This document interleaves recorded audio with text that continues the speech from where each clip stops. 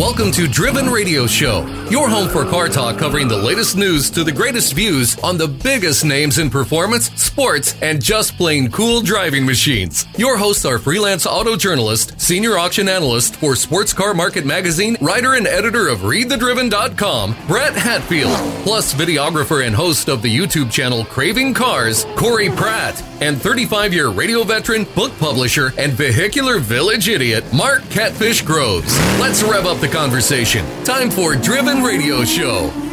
Welcome to Driven Radio, your weekly automotive caucus. I am Brett Hatfield. I'm here with our exalted engineer and co-host Catfish Groves, and the evil genius of Craving Cars on YouTube, Mr. Corey Pratt. Welcome back. Thank you, sir. We are coming to you from Driven Radio Studios in Chile, Overland Park, Kansas. If you like what you're hearing, tell your friends. Or, better yet, go to iTunes, leave us a 5-star review, say something nice. If there's something you'd like to hear more of or someone you think we need to talk to, please tell us. You can reach me at brett@readthedriven.com. Send us a message. Send us the pictures and stories about your cars. Let us see your projects, your cruisers, your show cars, your racers, whatever you got in your garage, whatever your fun toys are. If you got a really cool story, maybe we'll have you on the show. Send us all of that good stuff. Again, brett@readthedriven.com. Gentlemen. Sir. Yes? What did you do car-wise this week? Well, Yes? a couple things. I'll keep this nice and short. Sorry you missed me last week. I know I would have missed me too, but I was hurt. I was heartbroken. Yeah, but it was for a good cause. It's an ongoing video that's been going on for the last couple months. I thought you were going to say it was cause you weren't of here. A documentary basically that we're making of getting 1,000 plus horsepower out of an Audi RS7. Ooh. Oh, wow. And so because everybody needs that to commute. And that was a big tuning dyno day thing down in Joplin, Missouri, so I had to be down there for that to get the footage, obviously. Very cool. And I kind of came sort of close to buying another car. What? Spill it. As an 08 Porsche Cayman S Sport. Really? Yeah, they were a limited edition. There's only 700 of those made in 08. Really? And this was number 200 and something or other out in California. So I almost was going to book a plane to go out there this weekend to go grab it. What stopped you? I guess My senses. I looked at the price and I was like, you know what? Damn loan officer. I would pay that, but why pay that when I can try to get it less? Oh, hey. Now you're talking my language. Yeah, I thought, what would Mark do? Oh, Mark would cheap out. so I tried to talk him down about $2,500, and then they just said, I'll go to the next guy. I'd save the bullet because I didn't pull the trigger. So if I'd have just paid that, I would have it. But other than that, I guess they just, most car places, if they go, no, I'm sorry, we can't do that, but I'll tell you what, you can blah, blah. Nothing. No counter, no nothing. Just like, okay, I'll go to the next guy. Well, they probably have the next guy already. Yeah, it's possible. And for the record, you cheap bastard. Yeah. Well done, you. Sorry. You should be proud. You did the responsible thing. I'm getting a pat on the back from one side of the room. Now, once you get my age, you'll regret it every minute for the rest of your life, but you did the right thing. There, feel better? Gutless. Except that I don't have a Porsche. What'd you do, Mr. Mark? Well, I went to Greaserama on Saturday. It was awesome. Very cool. And just a whole bunch of people, whole bunch of really cool vehicles. And 7 degrees hotter than the surface of the sun. Oh, my God, yes. It was dancing on fire the whole time. All I did was sweat, and I did at least talk to 3 people who listened to me sweat as they spoke. There were 3 really cool cars that I got some interviews on, stuff that I really liked, and just generally enjoyed the day out there because it was, even as hot as it was very cool. And discovered, I think we mentioned this on the other show too, on Road Muscle Radio, that I discovered that Facebook, if you go into Facebook Marketplace, you can set it not to just 100 miles. I wasn't scrolling down far enough. You can set it to 500 miles. I got a 1,000 mile in diameter friggin' shopping basket to look through for so these. There's even more crap for him to get. You're damn right. Juicy over and not buy. Not buy or end up being the complete opposite of what they say it is when you show up. I'm getting better. So now you got to drive further to get rejected. More rusty car owning ministers out there. All I have to look for is, weeds next to the tires. I don't even look at the prices. I just, as it got weeds around it, okay, I'll look at it. 500 miles covers that almost all looks of too Arkansas, clean. We don't want it? that one. Yeah. And doesn't that 500-mile sweep cover all of Arkansas now?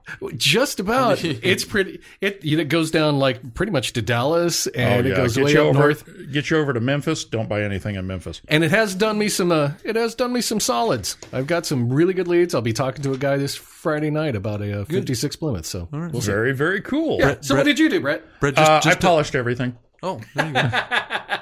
You know, if you stay away from the warehouse long enough and you go back down there, everything will have dust on it, and it gives you a reason to hang out and just detail crap. Just detail and turn up the music and cuss a lot. Turn up the music. Or in my case, believe it or not, I have an ancient TV down there that has a VHS player still in it. Oh, wow. And I also had all of the Bond movies up until the time of DVDs on VHS. So I'm down there watching Thunderball polishing cars. Nice. Okay. And if you want another 27-inch Picture 2 TV, I got one you can have. Oh, I bet. This week we got a bunch of interesting news. We've got news about the return of the Jeep Grand Wagoneer. GM is diving deeper into the EV truck biz. Aston Martin debuts a sexy new Vantage Tribute car. And there is a new supercar in the Maserati pipeline. Okay, whatever. Hey. Our special guest this week is Gary Wales, the visionary builder of Radical Customs with a fantasy bent. Gary will be here to discuss his history in the automotive world, where he gets his amazing ideas, and the recent sale of his Buick Y-Job replica. Now, I say that. I'm not entirely sure it sold. I know it was at the Worldwide Auctioneers sale in Auburn, Indiana last week. But I don't think that's found new ownership yet. So might still be up for grabs. So it Mark? is sexy. And I have seen that car in the flesh, laid my hands on it, taken pictures of it. And also Cool. La Bestione 2, another one of his cars it just looks like it came out of some kind of LSD-fueled dream. It's wonderful. It is nuts. It is brilliant and crazy, and what the world needs more of. Amen. Yep. Absolutely. I'm not going to disagree with that. We got a lot of news to cover this week, so Mr. Mark. Let's get into it. Jeep Grand Wagoneer is returning as a $100,000 plus full-size luxury SUV. Because God knows the world needed another $100,000 SUV. Yes. We really... Does it got a Hellcat engine in it? I don't think it does. Let's see. It's this time it's a full-size luxury SUV. It's related to the Ram 1500 pickup, so we would kind of hope, but... The possibility is there. It's showing it in concept form with a plug-in hybrid drivetrain. Yay. They're going to start production in mid-2021 and should range from $60,000 to over $100,000 for the top of the line. It's a version of the Ram 1500 full-size pickup with body-on-frame construction, so it's a new K car. But it's also just like the... So it's a frame, a real frame. Like the Ford Expedition and the Lincoln Navigator, and it's just like the Tahoe, Yukon, Escalade, whatever the hell else GM's got. Yeah, it says it's similar in size to the Chevy Tahoe and Suburban, and I'm looking at a picture of it right now, and honest to God, it looks like a Navigator. It does. It looks like a Lincoln Navigator. And that's it. The Wagoneer version will be the mainstream competitor to Chevys and GMCs, while the more upscale Grand Wagoneer... It's a Grand Wagoneer. Darling. Will be closer to the Cadillac Escalade and Lincoln Navigator. Please tell me it's got wood paneling. Oh, it's got lots of chrome, massive 24-inch wheels, intricate detailing found in the lighting elements, badging, and grille. I'm looking at the pictures, and that's intricate? It's another really expensive. It's the best word they can come up with, I guess. Cabin looks, it looks nice. I mean, don't get me wrong, especially compared to what I like to drive. But it does have a mix of wood and leather. So there is some wood in it, but you don't get all the good paneling. Wood and leather. Screens are everywhere. Digital gauge cluster, upper and lower infotainment, blah, blah, blah. 3 rows of seats, standard. So you can haul your clan. So it's, Yeah, you got that third row. Put grandma and grandpa. Big ass. There you go. Production model will likely share its powertrain with the Ram 1500. I don't want to shit in the back. It would mean hybrid-assisted 3.6-liter V6 and 5.7-liter V8 gas engines, possibly a turbo diesel 3-liter V6. Plug-in hybrid version is sure to reach production as well. Sure. 200-300 miles on trying to drag a body like that around. Jeep President Christian Meunier, or Meunier, as you will, said that if you want so French, What'd you call me? I am from FCA. I say he looks like manure. Oh, I wish I'd have thought of that first. The fully loaded Grand Wagoneer will top 100K and arrives at dealerships mid-2021. You know, the wild thing was And no when wood paneling. I was looking at this story, and one of the images I pulled up on a Google search was an old Grand Wagoneer from the late 80s that had a 4-inch lift and a set of polished aluminum wheels on it. And I was looking at it and going, that's the coolest thing I've seen this week. And then I looked at the new one and I said, oh. I saw this. I've got 2 Grand Wagoneers in my Facebook, the saved ones. Do you really? One's like $1,200 and it's down in Dallas. Oh, God. And there's another one that's around $3,000 that's not too far from here that's in really good condition. And it's a hard toss, man. Those things are cool. And it's still Mopar. Yeah. It's still Mopar. It's from 90 and before, Absolutely. so it's got that goofy ass look to it. Yeah, like, yeah. It's like, I am too a tough Jeep, but I'm really kind of Like the grills on them. Well, yeah, Oh, but, yeah. but if you put a 4-inch lift on one and some decent wheels and tires, very studly looking. Some And good polished Mickey honest Thompsons on it. honest to God, looked at that and thought, Crackers. I miss my Broncos so much. Yeah. I would consider doing one of these. They are old school cool. Yes, they are. Amen. So, hey, GM is going to build an electric pickup for Nikola. God, What is the big deal about the electric thing? It's all pickups now. everybody wants an electric pickup, it seems, or at least that's what they're going to feed us. Wouldn't it be because it weighs less? No. No? I would think it's heavier because of all the batteries Batteries, that skateboard. and the electric motors. Yeah, but it's on the same platform as a regular vehicle, right? Ish. Yeah. I'm past the point of caring. Hey, GM is going to build an electric pickup for Nikola under a partnership. GM has invested $2 billion with a B billion Wonder why we don't get our black. in electric truck Whatever maker engine. Nikola What's that called? Corporation. You're thinking of the Blackwing. Blackwing. I almost said Blackwood. I knew that wasn't right, but No, that's Blackwing. Is that that was why that- we don't get our Blackwing engine? Because they're going to do a freaking electric truck? The Blackwood was that crappy pickup that Lincoln built for Yeah, 2 that's years. Under the agreement, GM will build the Nikola Badger. They're going to call it a Badger. Oh, my God. An electric and fuel cell hybrid pickup planned for production in late 2022. Do I get to be the first one to say it? Badgers? We don't need no stinking Badgers! my Nikola will God. facilitate sales and marketing for the Badger and retain the Nikola Badger brand. Using a GM factory, resources, people, and supply chain will save Nikola billions, allowing Nikola to come to market more quickly. Badger production should be in the tens of thousands per year, but Nikola and GM will reevaluate according to demand. Badger production was originally slated for 2021, but was pushed back to late 2022 because 2020.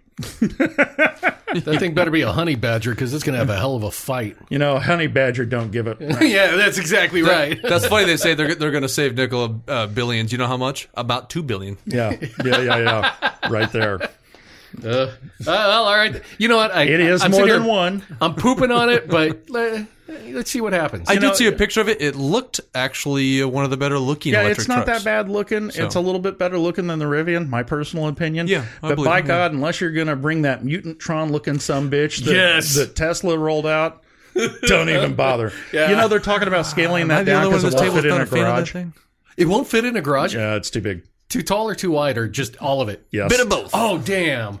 I want my stupid Cybertron truck. I guess you're just Well, going and to have to you'll- knock out the dining room and F it. You can have it, but they're going to build it in like 7/8 scale. there you go, buddy. Speaking of something not electric. Road and Track has come out with a nice little article about Aston Martin building a jaw-dropping Vantage Tribute based on the 177. It is a cool looking car. It is a very, very very much cool so. looking car. Called the Victor.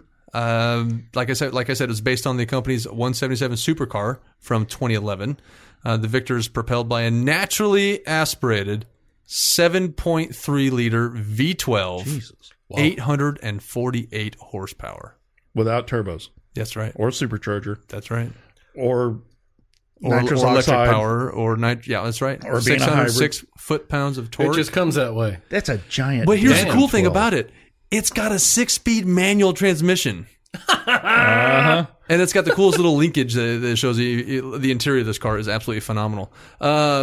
And basically to run it, I mean, they actually have to. It needs dedicated coolers, 2 of them for the transmission, just to run this manual, and a custom motorsport clutch to handle all the power. Yeah, I'm guessing that's a heavy stinking clutch. You would think. Yeah, I would. But nowadays technology, you never know. Never know. Okay. 6-way adjustable suspension uses inboard springs and dampers from Aston's track-only Vulcan. The body itself is all carbon fiber, painted in a color called Pentland Green. Pentland. Sorry. Okay. I didn't Pentland put the end Green. in Pentland. If you say so.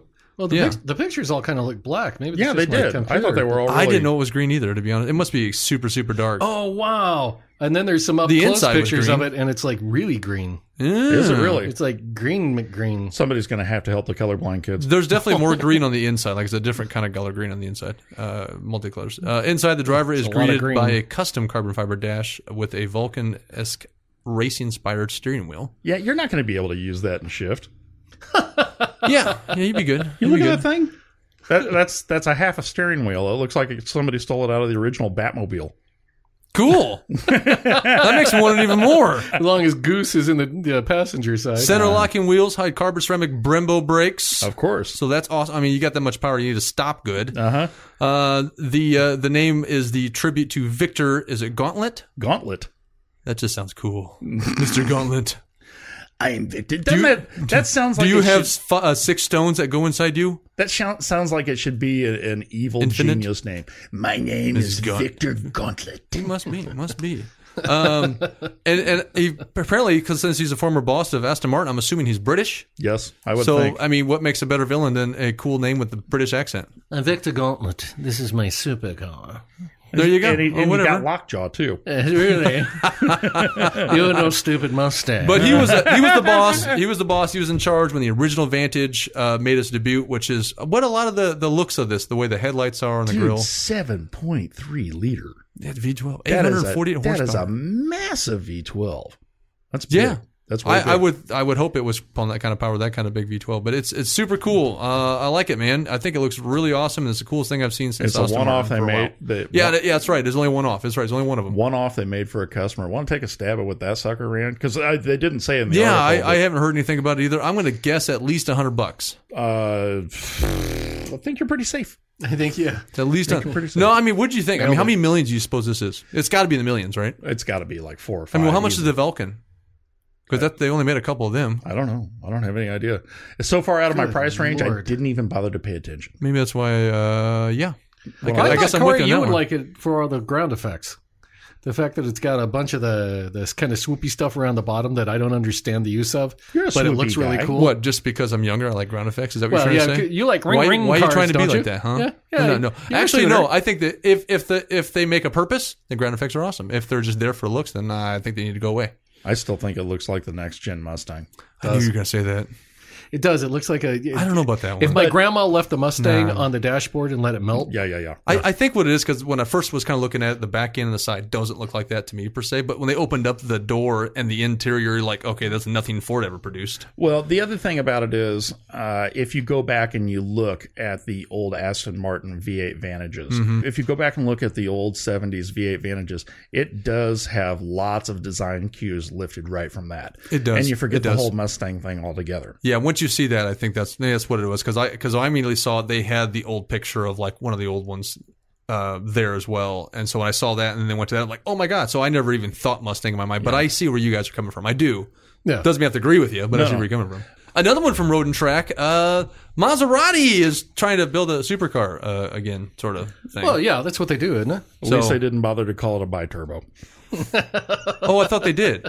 After a long hiatus focus, I mean, basically they'd just be doing luxury cars, and then they got an SUV, and they got a 4-door car, and they got all these things, basically with engines all deprived from Ferrari and stuff, getting the lower horsepower versions of what Ferrari has, all the cool stuff. Well, this is going to change because this, called the MC20, is powered by a twin-turbo V6, using a new ignition system, allows it to burn fuel more efficiently, generates more power at higher speeds, but it's a Maserati production engine. Company's coming back to the grid now and not under the same corporate umbrella as Ferrari. So I guess with that saying, they had to make their own engine.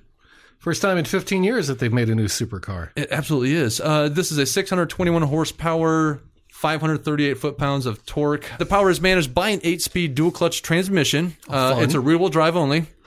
So, but still, even with only rear-wheel drive, under 3 seconds, 0 to 60. Dang. So that thing hooks up. Now, here's the thing: 202 mile per hour, top speed. Does that really ring supercar to you in nowadays terms? Not really. Nowadays terms, I mean, that's nothing. I mean, we got road cars. The fact that it's a sub 3 seconds 0 to 60, that's getting there. And the fact that it's 202, that's getting to be more common. But it just doesn't seem as impressive, though, to be called a supercar. But, either way, hey, if that gets them back in, it could be very cool. I've not seen what this thing's going to look like. Have you? Yeah, I have. It's got butterfly doors on it. It's kind of cool looking. Ooh, that's pretty. The thing that gets me about this is Maserati has had an awful long time to bring out their own version of a supercar. Yep. And they've had all the resources of Ferrari and Fiat at their fingers to be able to do this. Yeah, but do you think their hands were tied by Ferrari? Because heaven forbid they build a better or faster car than them. If they were under the same umbrella, which now this one's not going to be under that. So this gives them a little bit. I get what you're saying, and I don't disagree. Yeah. But limited slip diff, double wishbone suspension, all the cool stuff you'll find in a supercar. 3,306 pounds is what this thing's weighs. So not the lightest car, but not that is super surprising heavy for either. the size of that thing that it's going to be that heavy. Well, you start all the stuff you got to have now. You got to have safety bumpers. You got to have crumple zones. You got to have airbags. You got to have all that other crap. And I'm sure that the Maserati has to have all that stuff too. Otherwise, they wouldn't be able to sell it here. And if you're selling cars for big money, the U.S. is going to be your prime Perhaps target. Perhaps nowadays that's a reasonable weight for this kind of car with all that stuff that Brett was talking about, all the safety equipment and all that New stuff. Corvettes are close to 3,500. So there you go, lighter than a Vet. Probably lighter. It's lighter than the bigger Lamborghinis and stuff too. So. Well, yeah. It's going to be really sexy when they bring out the drop top. Because convertible, that thing? Convertible. Yeah. It's not talking a whole lot about the options and stuff, so it doesn't say anything about like wheel options, Craigers perhaps. Don't try to talk Nothing pretty like to me. that. So I mean, you really walked that limb to get to him, didn't you? Wow, man. He was gone for a week, comes back ready to kick you in the junk. No, I'm all good. I'd put Craigers on it in a heartbeat. well, there it is. A Maserati supercar, I guess, is going to come out with a possible. I don't really care. I'm going to talk too much about it. A battery electric. Who one had 24 in the future, minutes for a show going off the rails? Yeah, but there you go. Could be cool. Hard to say. No pricing information yet, so we don't really got don't know nothing on what that we either, got, or really a release date on that matter. But I'm sure it will be awesome, at least for a little bit. It's no Victor. It's no Mustang, man. Our special guest this week is Gary Wales, the visionary builder of extraordinary customs with a fantasy bent. Gary will be here to discuss his history in the automotive world, where he gets his amazing ideas, and his Buick Y-Job replica Oh, dude, that was recently up for sale. Oh. You know what the cool part is about that? It's a Buick Y-Job. Well, it's a Y-Job replica. It's got all that, but it's LS powered and modern suspension and brakes underneath. So you've got all that cool and modern drivetrain. Okay, Very see, I cool didn't know stuff. all that. So by looking at that car, the thing drives probably better than it looks even. Dude, but it's ridiculous. I mean, Is that like let me say, it drives as good as it looks. Let me put it that way. Yeah, and I've seen it up close. It looks stunning. Yes. Anyway, Gary will be here with us in just a minute. Coming up on Driven Radio.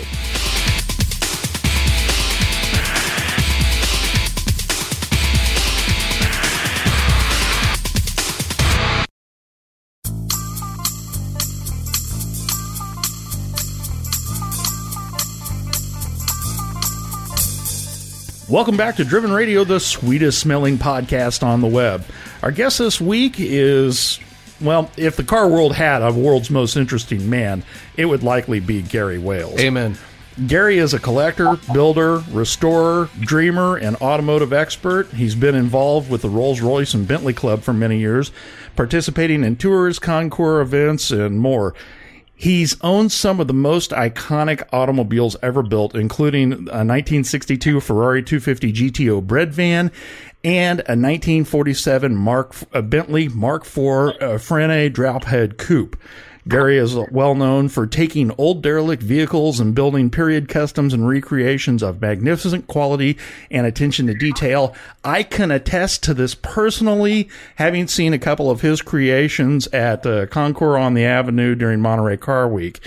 Gary and his magnificent creations have won trophies at Pebble Beach Concours d'Elegance, appeared multiple times at the Carmel Concours on the Avenue, the Quail, and had multiple appearances on Jay Leno's Garage. Gary is known for his motto, everything in excess, nothing in moderation. Man after my own heart. By God, yeah, I love him already. Gary, welcome to Driven Radio. I'm glad to be here, but my head is swelled up so much it'll take me a minute. We'll probably have a voice lag. Well, thank God you own a lot of convertibles. That works. If you can, give us a peek into your background, your history, and your life with cars. How did you get hooked on cars? Well, that's kind of a funny story. I used to be a singer.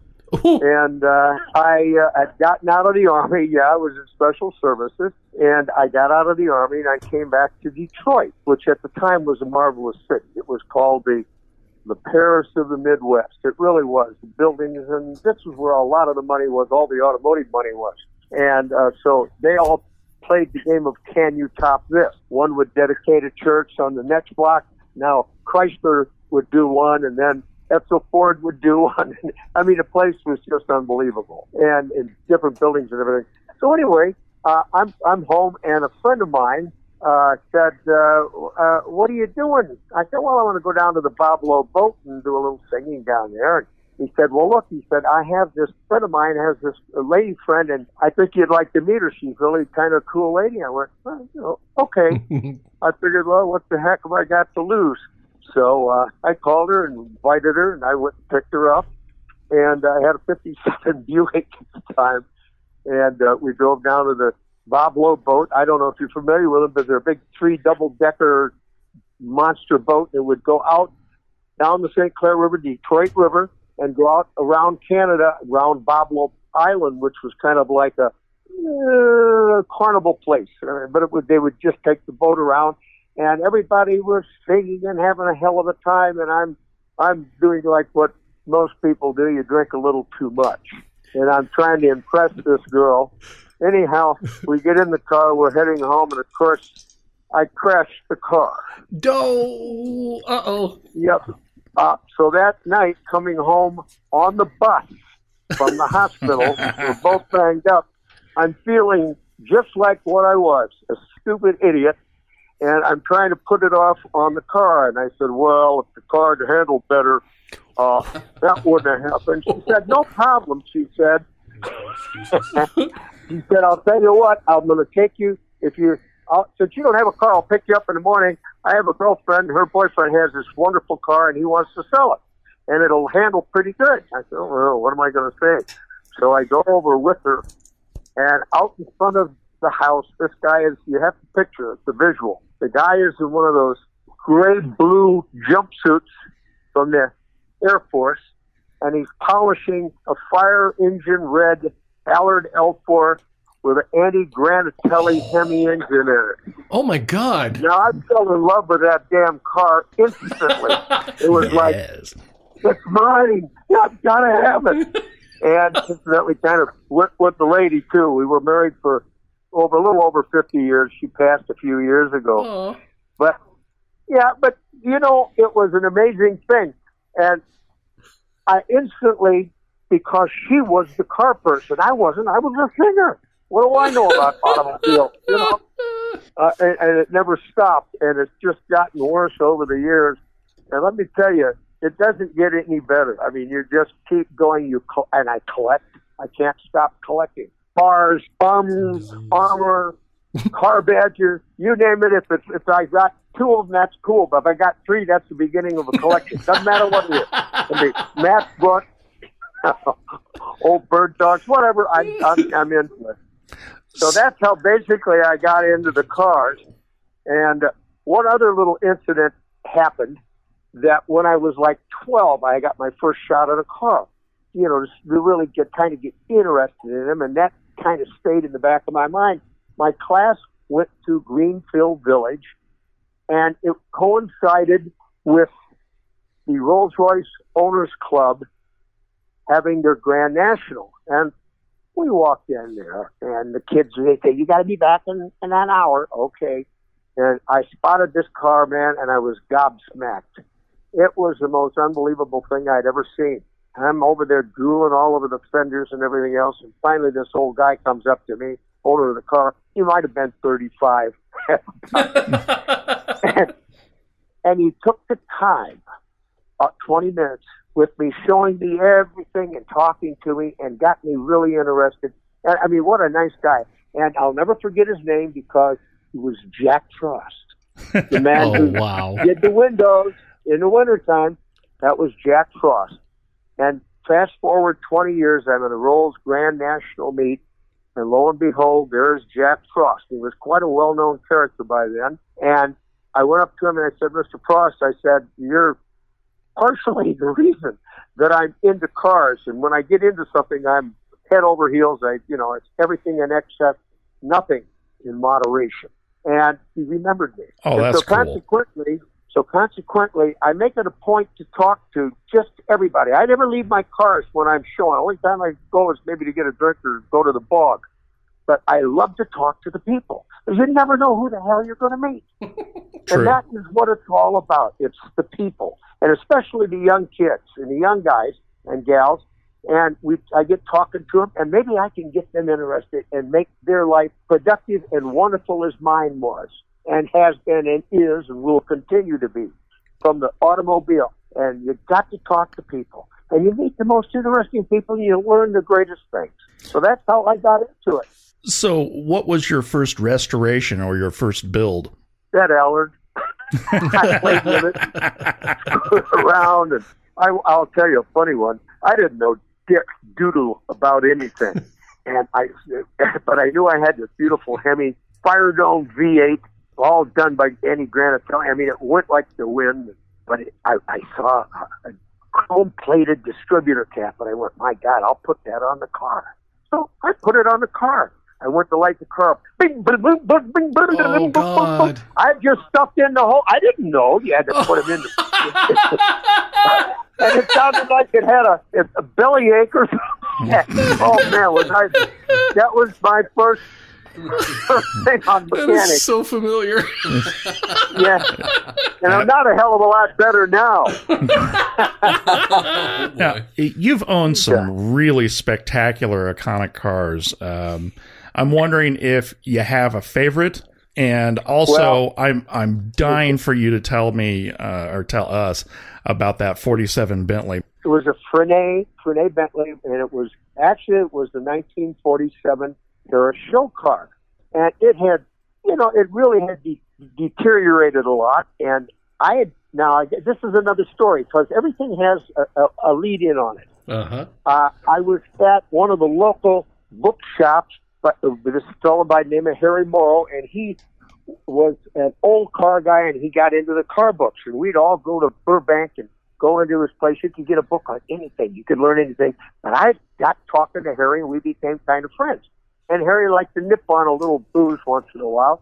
So I'd go down there with a pint or a quart or something or other, and he'd get very mellow, and he'd give me books, and we would, back and forth all. And while I'm in the store talking to Harry, we hear some guys out in front saying, well, Pininfarina is the most exotic of all cars. And I said, no, it was, this one and that one. And I couldn't stand it anymore. I said, I pulled out and I said, have you guys ever heard of Pagani Falaschi or Frenet or any of the Benzo Mitterrand, anything?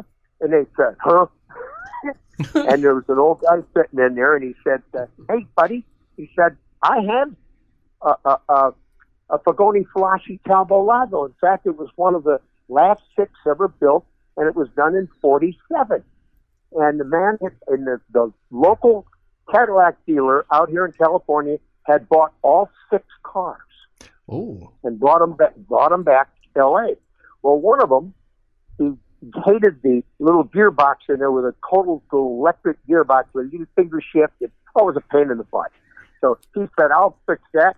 And he took a brand new 47 Cadillac, took the engine, transmission, tail light, everything, and moved all of that stuff out and put it in this Pagani Falaschi Talbot Lago. Well, this is the car that this fellow had gotten. He said, I was driving through Watt, and he said, I saw this fire engine red thing sitting out in front of this joint with dual gas pumps, and an old guy out there working on the car. And I said, I stopped and did a 180 and about just crashed myself and went over and said, you know whose car? I said, sure, it's my car. And I said, anyhow, one thing led to another, and he bought the car. And he hired a kid to help him take this car apart, and he spent the whole year taking it apart and putting them in boxes and doing everything else. And he worked so hard that his wife divorced him. He had to sell the damn car for the settlement, part of the settlement. Oh, my God. And nobody wanted it because it was 8 million pieces. The only thing that was together were the two front fenders. So anyway, he went back and sold it to the guy that he bought it from.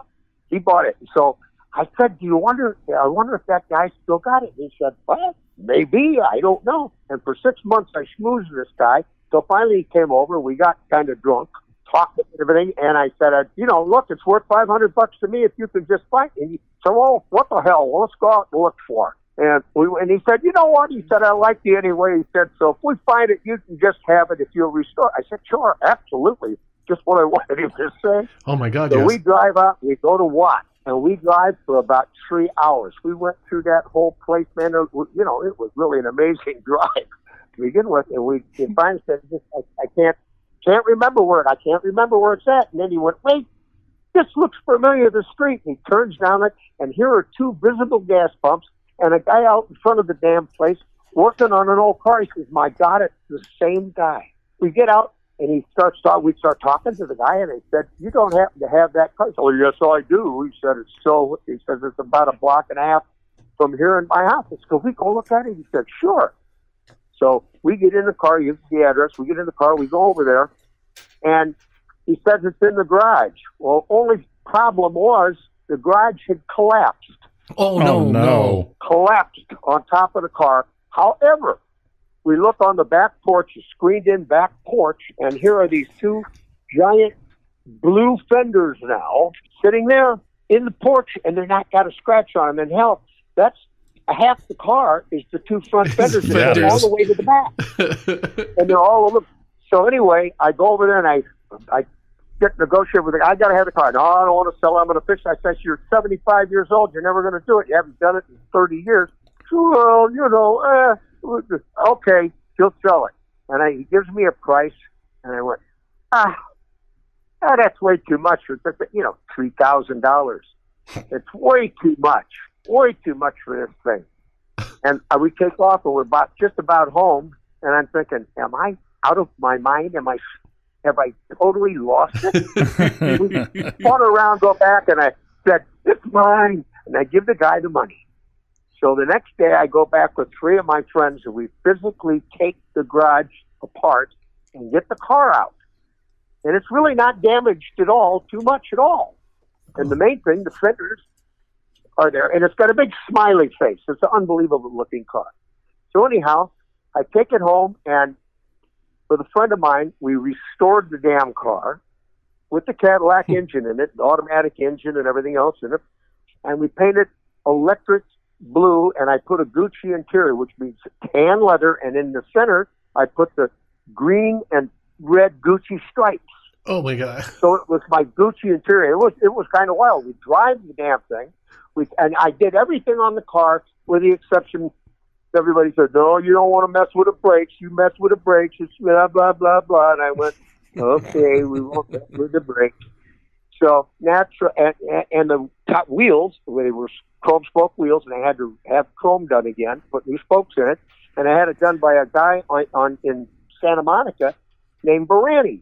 And the guy, instead of grinding all the spokes on the hub when he was done, he just cut them off with some clippers. And then put 200-mile-an-hour tape around that. Anyhow, now, oh my God! My friend Little John Englehart, who and his wife get in the back seat. I'm in the front seat with my wife. We take off, and we're going to drive from Woodland Hills to Carmel. Well, that's about a 350-mile run. We get in the car. We get up near Santa Barbara, and it goes poof, and I have a flat tire. And this, now you have to understand, this is an enormously long car, and the overhang is absolutely unbelievable, and the thing literally almost dropped to the ground on the left side. And I got off the side of the road, and then I get out, and I hitchhike, and I go get a tow trucks, and while I'm out it, I had the guy stop, and I got kits for doing the tires and everything I could get. I bought a jack, didn't even have a spare wheel with me. What the hell? I had brand new tires and wheels. So we came totally unprepared. Anyhow, by the time we got to Carmel, we had 13 flat tires. 13! But we got so good at changing tires, we could have it done in 10 minutes. Yeah, I bet you did. The first time, it's really funny. The first time in Santa Barbara, when the guy drives me back, and he looked at the car and he says, "Holy crap." He said, "You're lucky you didn't have 2 flat tires." He no more got out of his mouth than the car went boom. And it laid down in the back on the ground. But, oh, my God. It was going into the tubes.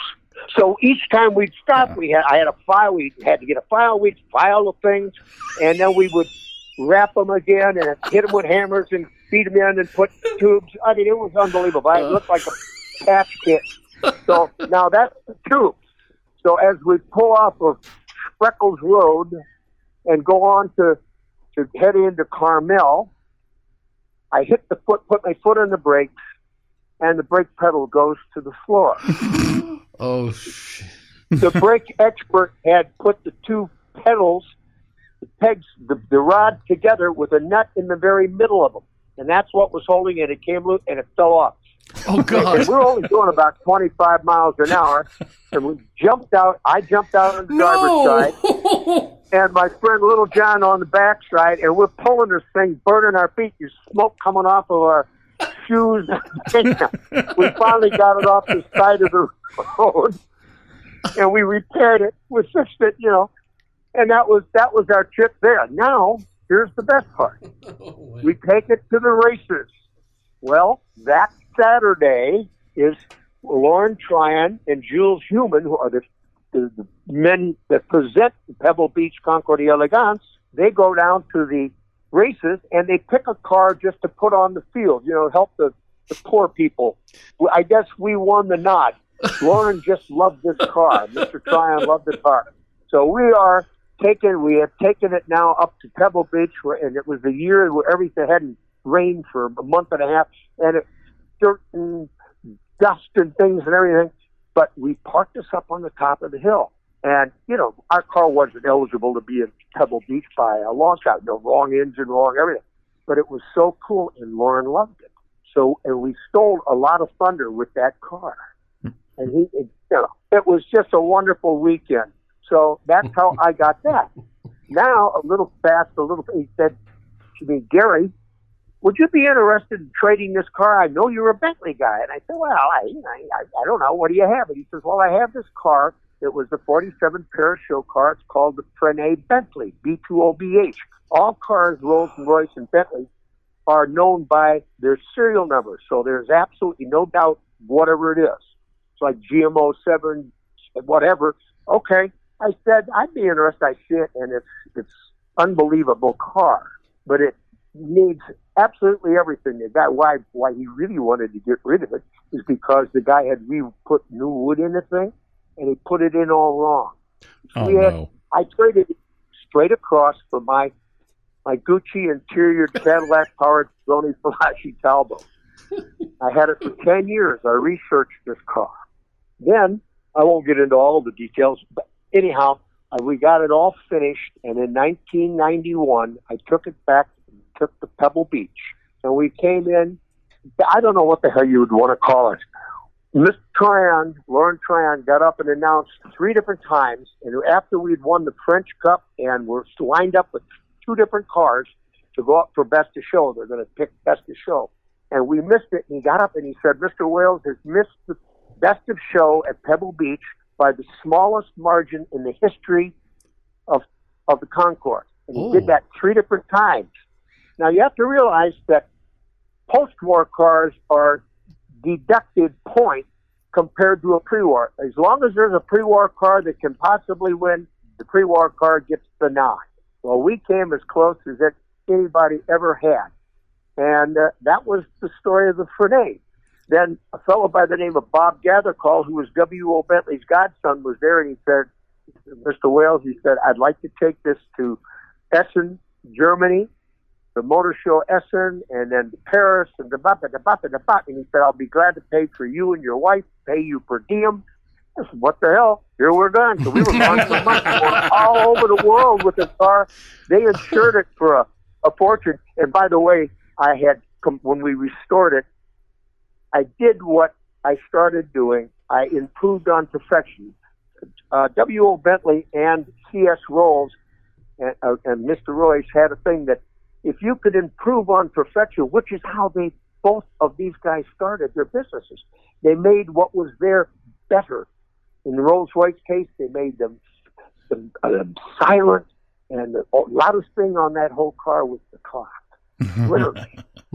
And they would drive 3,000 miles non kind of stop just long enough to get gas in third gear and crazy things like that. They want everything. So this was a hell of a time I had with that car, and I cut off the windshield. It was just two straight posts that went up with a flat windscreen. I cut it off, and I put in a center post, moved it forward a couple inches, did it all, made all new chrome windows, frames and everything that would open and close. That was my air conditioning, British air conditioning. Mm-hmm. And I had a lot of more chrome, and we did everything that Pagani Falaschi or Frenet, which was the coach builder for this one, would have done if they'd have had the time and the imagination. But they were doing it for we need the car now, so they would do what they had to do. And since it was French, it painted it black, and I put frog skin in it. I found frog skin in the Philippines, and they're little squares, and it was a couple thousand frogs. Oh my God! We put a frog skin interior Kermit in it. the upholsterer. Yeah. Oh yeah. Oh, we had a hell of a time. But it did come in a 3-foot wide roll, 20 feet long, and with the little squares. They'd all put it together. Everybody thought I was sitting there saying, "Hey, that's a lot of amphibians." Wear very well. I said, "You don't get it, pal. I don't care if it lasts a month." The idea I'm putting frog skin in there. Why? Because the car is French car. You dummy. We were in Paris, and it got judged. And a French judge comes up to me and says, "Mon ami, I do not understand the significance of the little amphibians." And I went, "Oh my God, they don't know we call them frogs because they eat frogs?" We had more damn fun with that thing you can imagine. Unbelievable. So that was on April Fool's Day, 2006. I've had the car now 27 years.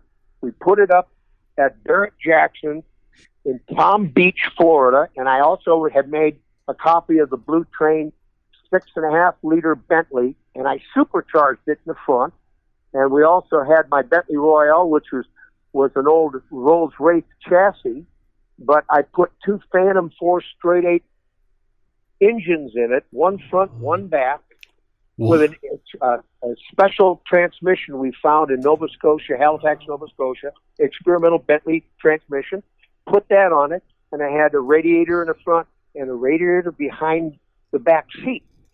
And it was all timed in because I had two engines. I had to have two radiators to keep it cool. It was two 6-liter engines, so it's 12 liters, 16 cylinders.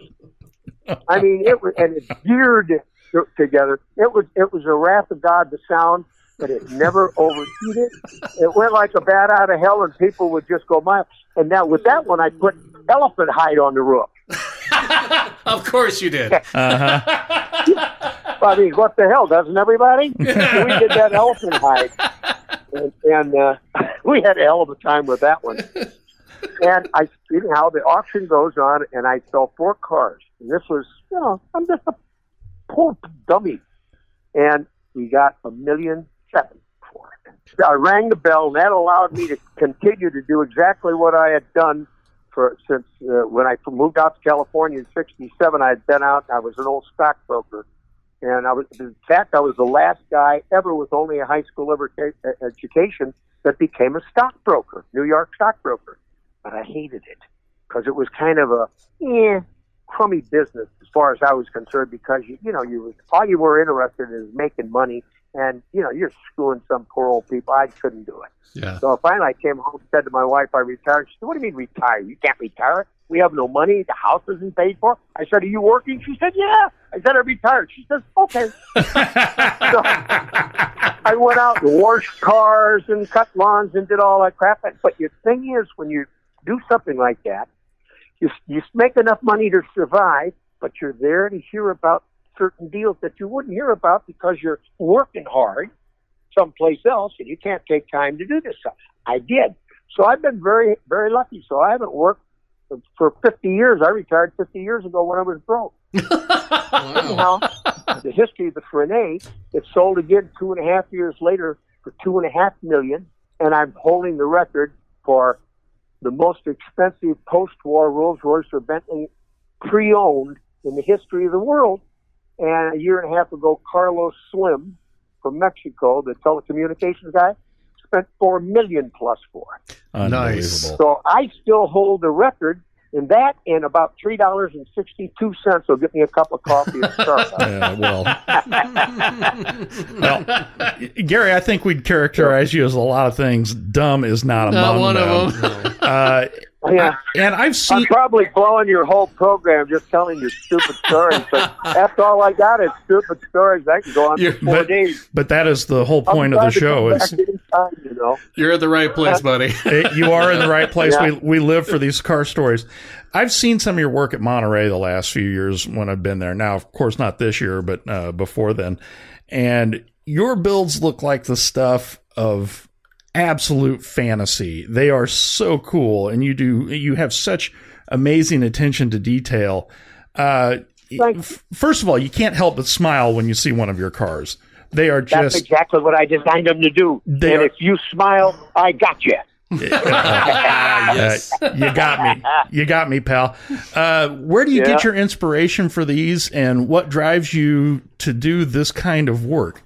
Well, first of all, I do it on old American LaFrance fire truck engines.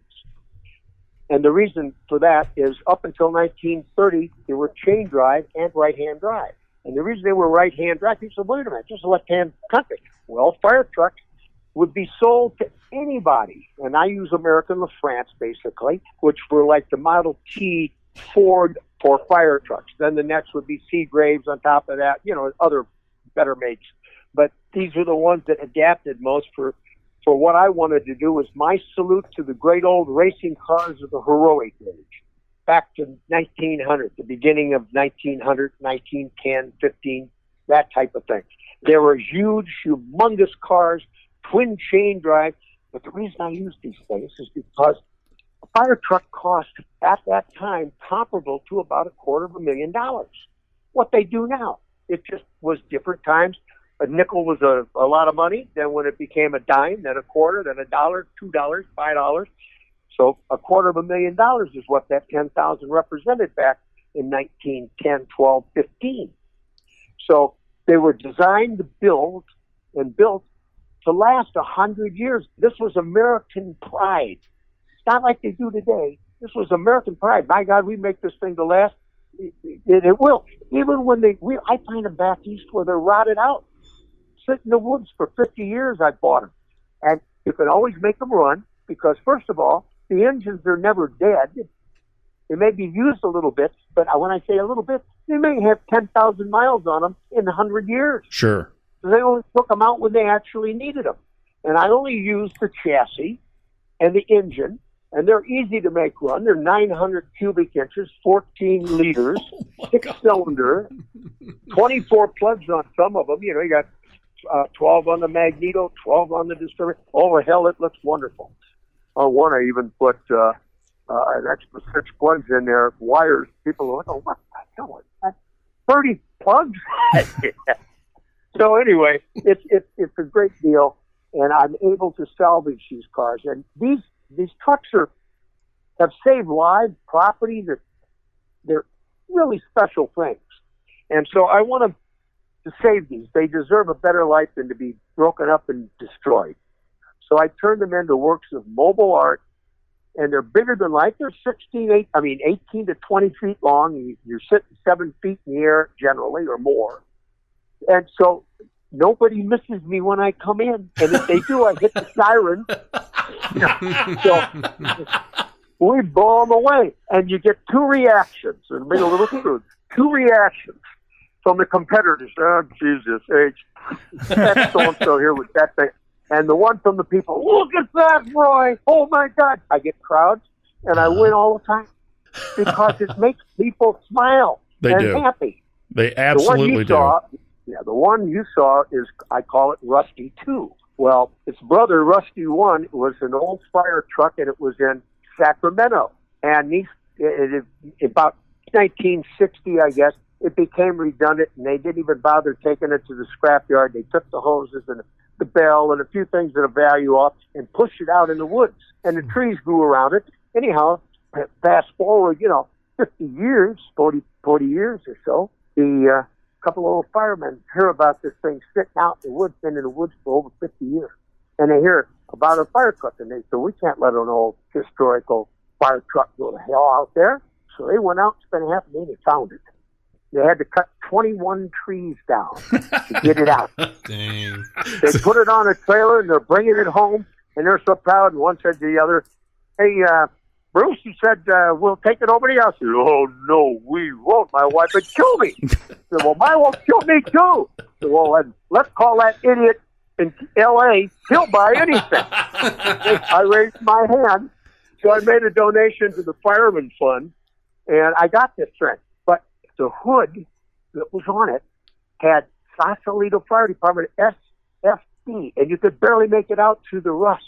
Well, I look at things a little different than most people. Most people look at rust as their enemy. I look at it as my friend. So what I did, I said, I can't let this rust go to, I can't destroy that patina. This is just too good. So I took some soft pads, and I got all the loose rust off of them, and I started clear coating it. And it came out absolutely gorgeous, as you saw. Yes, it did. And then we did the whole car, fenders, and all the stuff. We made these things, and we did it. And that's called Rusty 1. Then the one I had bought 4 fenders from a friend of mine from an old Mercedes-Benz that went almost 3/4 around the wheel. I mean, it was the darndest thing I ever saw.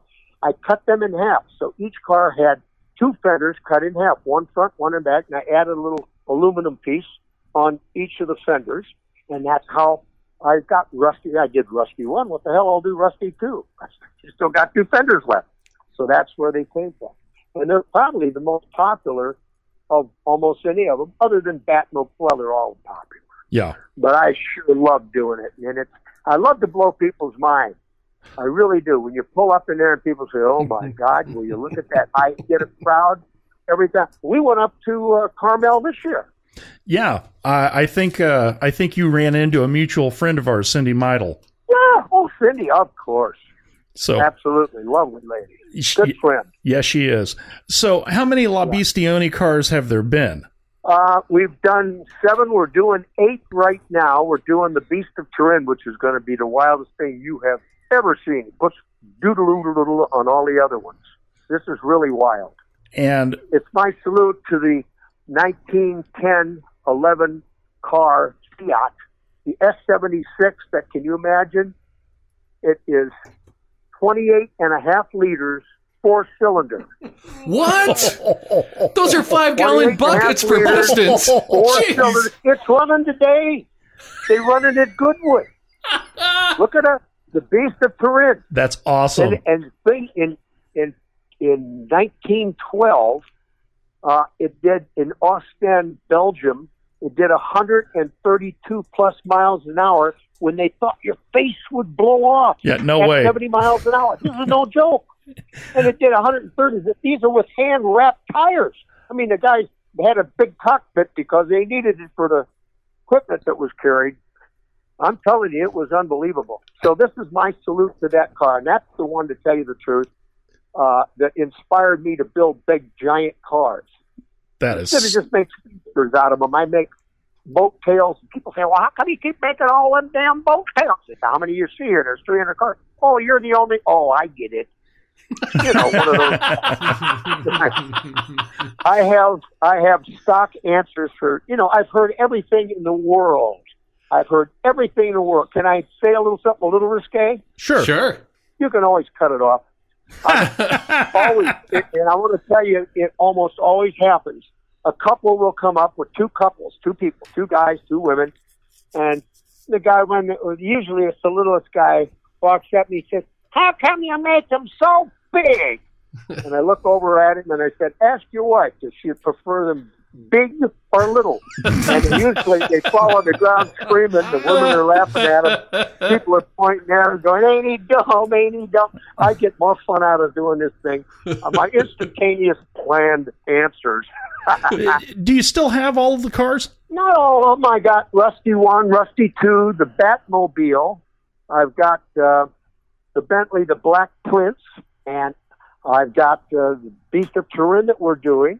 And I just this weekend, every once in a while, you ever been gobsmacked by a car? You look at it and you say, "I've got to have that car." Yes. I don't care what happens. I'm known as the king of bling bling. That's my deal because I put bling bling on everything. If I can't put everything to possibly get on it, I won't do it. But anyhow, I'm in Auburn, Indiana. And I went to the Auburn Cord Duesenberg Museum, which I must recommend to all you guys. If you haven't been there, go. It is a world life-defining moment. It is the most fantastic museum you've ever been in. The best of America ever in automobiles. And they're all there. Auburn Cords, Duesenbergs, and select other marvelous cars. So you want to go there. Anyhow, where I'm at, I spot this 1912 Oldsmobile, and it's a 1912 Oldsmobile Speedster, and they're called the Defender. It was the first year, and they built these cars. They were kind of expensive then, and anyhow, this car had just gone through I don't buy cars that are done, but this one I did. But it's got the damnedest things you've ever. Gorgeous. I sent you some pictures. Yes, sir. It's that little yellow Speedster. Yes, sir. It has got every bling bling thing you could possibly have on it. Even the horn on the side, the bald horn on the side with the big snake and everything. The head. Did you remember the movie War of the Worlds? Yes. Remember that big head on the big long snake thing that would go? Oh yeah.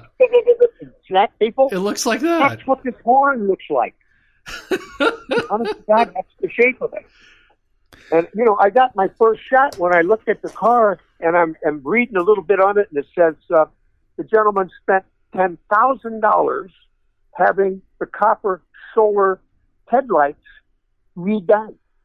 And the lights themselves are probably worth that. The guy's got like 20 G's just in these headlights.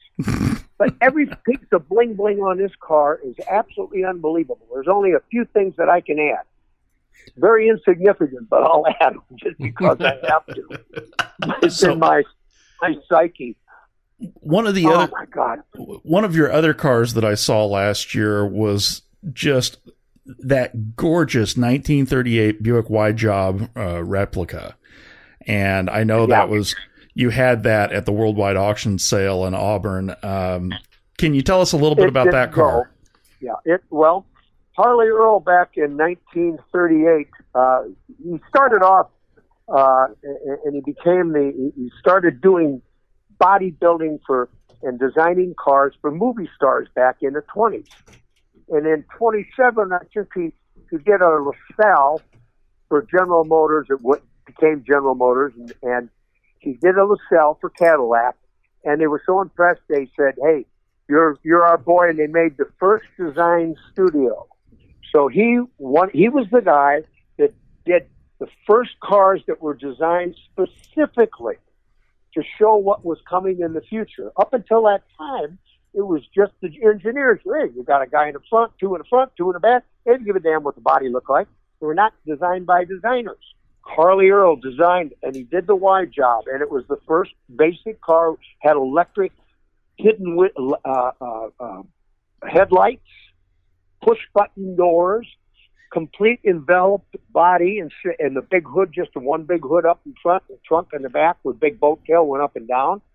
And it had electric hood on it, or top, that it had a little thing that since there was sprinkles on it, it would automatically put the top off. I mean, it's back in 38. And it had an envelope body, which no cars did hardly at all then. They all had individual fenders. Hood went up on either side, that type of thing. Yeah. So this was the first of the custom and coach build, or whatever you want to call it, cars designed to show what was coming in the future, and people could pick out the points and say, boy, I like that, or I don't like that. Well, that was the only car that they had, and they had it from 38 till 51 when he came up with the Buick LeSabre. Mm-hmm. He drove that car every day. That was his car. And every year they would update it, and they would put the newest fangled things on it. And anyhow, this is the only copy in the world, the metal copy in the world of this car. And I found it. It was in Orange County. And the fellow that had it, it needed a lot of help. And he had bought it from the family of the deceased guy that had almost finished it. And then he got it and got the family's permission, bought it. And he did a bunch of stuff to it, put in a Corvette engine in it, an L engine. And it was basically on a 41 Cadillac frame, but it's exactly like the wide shot, with the exception of the innards on it. Right. And I got to tell you, any place you go with that is unbelievable.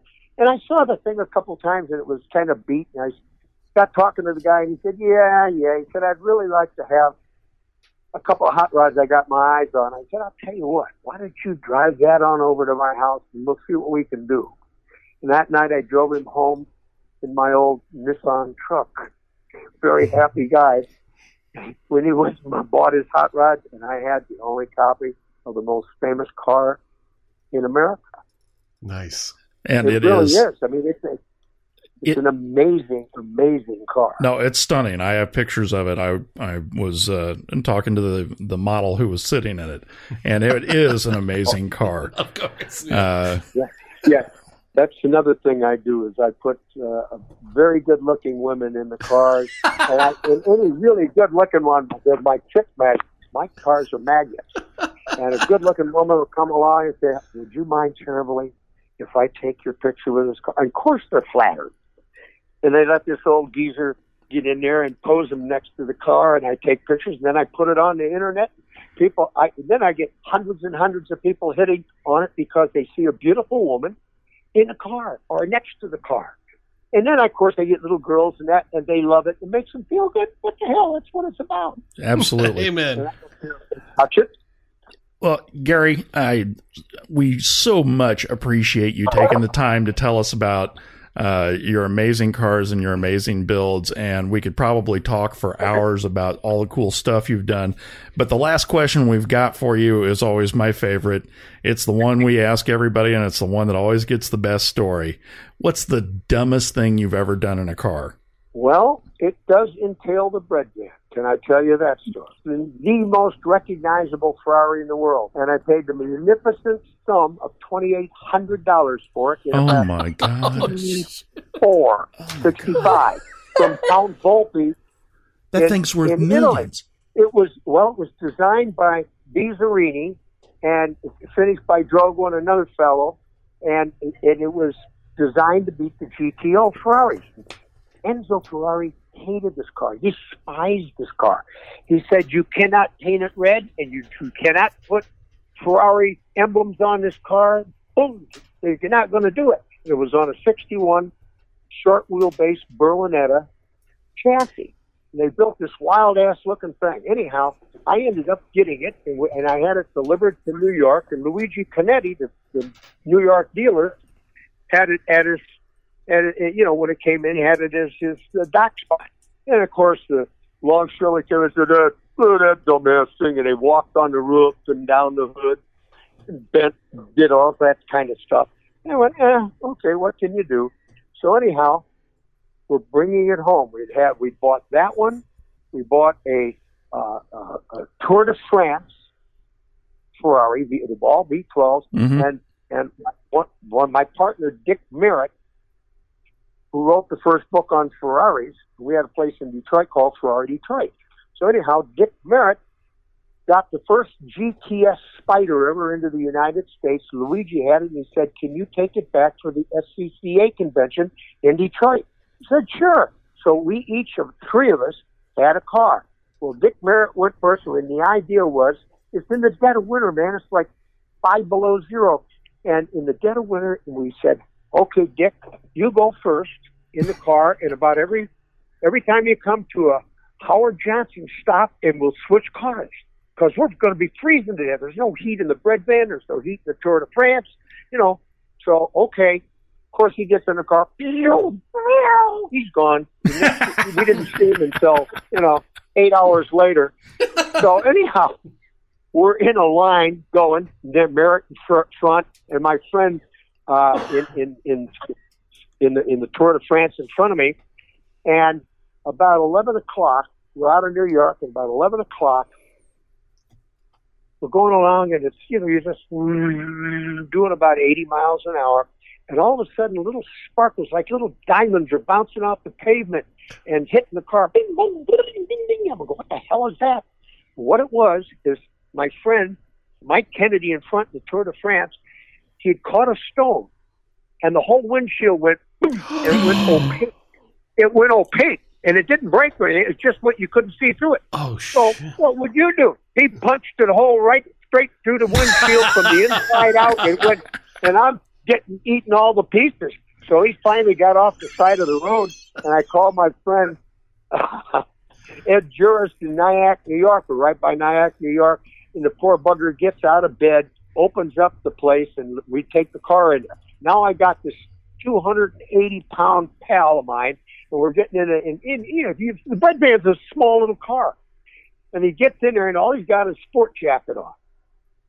So I grab a bunch of newspaper, and I get him in there, and his knees are up on the dashboard, dangling his feet. And I plugged all the air vents, the Le Mans air vents, with our underwear and extra shirts and crap like that to plug the air from coming in. And then I pack him with newspaper all around him with this newspaper and slam the door and take off. I got sliding plexiglass windows so you can see how airtight it was. We're pumping along, and we're going down the road, and about 1 o'clock in the morning, I kick it up to about 110.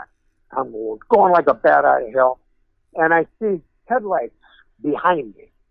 So I cut it down to about 90. Then I better go to 80. And when I look up, the car comes up beside me, and I said, who in the hell drives a white Ford? Doing about 130, and all of a sudden I hear, it was a cop car. Oh my God. Oh no. So I pull off the side of the road, and the guy pulls in front of me, and he's bright red. What are you doing? Going to my state at that speed. I mean, the guy I thought he was going to have a heart attack. I got the hell out of the car. And I said, well, my friend's freezing to death. We're trying to get to a Howard Johnson. And he said, and he takes his flashlight, and looks down, and he shoots it in there, and he said, oh my God, he's turning blue. He said, you get your ass out of my state. Don't you ever come back. But keep it under 100 when you go over viaducts and bridges. He says, because they ice up. So, man, I got in the car and said, oh, there's a God, he drives a Ferrari. And we're caught. We're heading in there, and we got into about the third Howard Johnson down the road. I'd pull him out, Mike out, open the door, take the newspaper out, get him stomping up and down, walk him in, fill him full of coffee, and let him relieve himself of the coffee that he had. And then we'd go back out. We'd pull in this one, and here's a couple snow plows look like they're mating. And I could hear the guy saying, Jesus, that's those crazy bastards we heard about. They said, just let them get the hell out of New York State. So, anyhow, by the time we got into Buffalo, there is old Merritt sitting there in front of the fireplace in Motel Sordide, having a cigar, drinking a drink, and waiting for us. You know, poor Mike, we had to put him in, take his clothes off, and put him in an ice-cold bathtub. Yeah. Until he started to thaw out. And then we would kept adding hot water and hot water. Lordy. Yeah. So that's the story. Anyhow, if you get a chance to get the book Rebel by Marc Saulnier, it's the only book ever written on an individual Ferrari, and it tells the whole story, and all of that's in there. It's an absolutely fabulous book. Rebel by Marc Saulnier, and the only book ever written on the bread van. We're so grateful to have you on the show. We've been speaking to Gary Wales about his fascinating life and his fascinating cars. You can find all of Gary's social media links on readthedriven.com. Gary, thank you so much for being with us and taking time. And we're going to have you back because I know you got a lot of stuff we didn't get to cover. I'd love to do it. I got some stories that'll really wrinkle your nose. When you're an old fart, you've been around a long time and in the right places. You got a lot. Gary, thank you so much. We really appreciate it. Thank you, guys. Man, does that guy have a ton of history. Oh, my God. The stories and the people, the cars. Oh, and you got to see him in person. The pictures do not do them justice. He's talking, and I'm pouring over the internet. I'm Googling the hell out of everything going, oh my God, for real? Oh, he's got such amazing stuff, and he's built such incredible cars. And the other thing about that is, and you don't really get that until you see him in person, there's such quality and craftsmanship involved in those, and he just does remarkable work. Gary is a hell of a neat guy. So, Gary, thank you so much for being on with us tonight, and thank you so much for spending time with Driven Radio. We love what we do, and we wouldn't be able to do it without the support of our audience. You can find us online at drivenradioshow.com and readthedriven.com. Follow us on Facebook, Twitter, and Instagram at Driven Radio Show, and everywhere fine podcasts are heard. I am Brett Hatfield for Corey Pratt. Hey. And Catfish Groves. Yo! And thank you for listening, and we'll see you next time here on Driven Radio.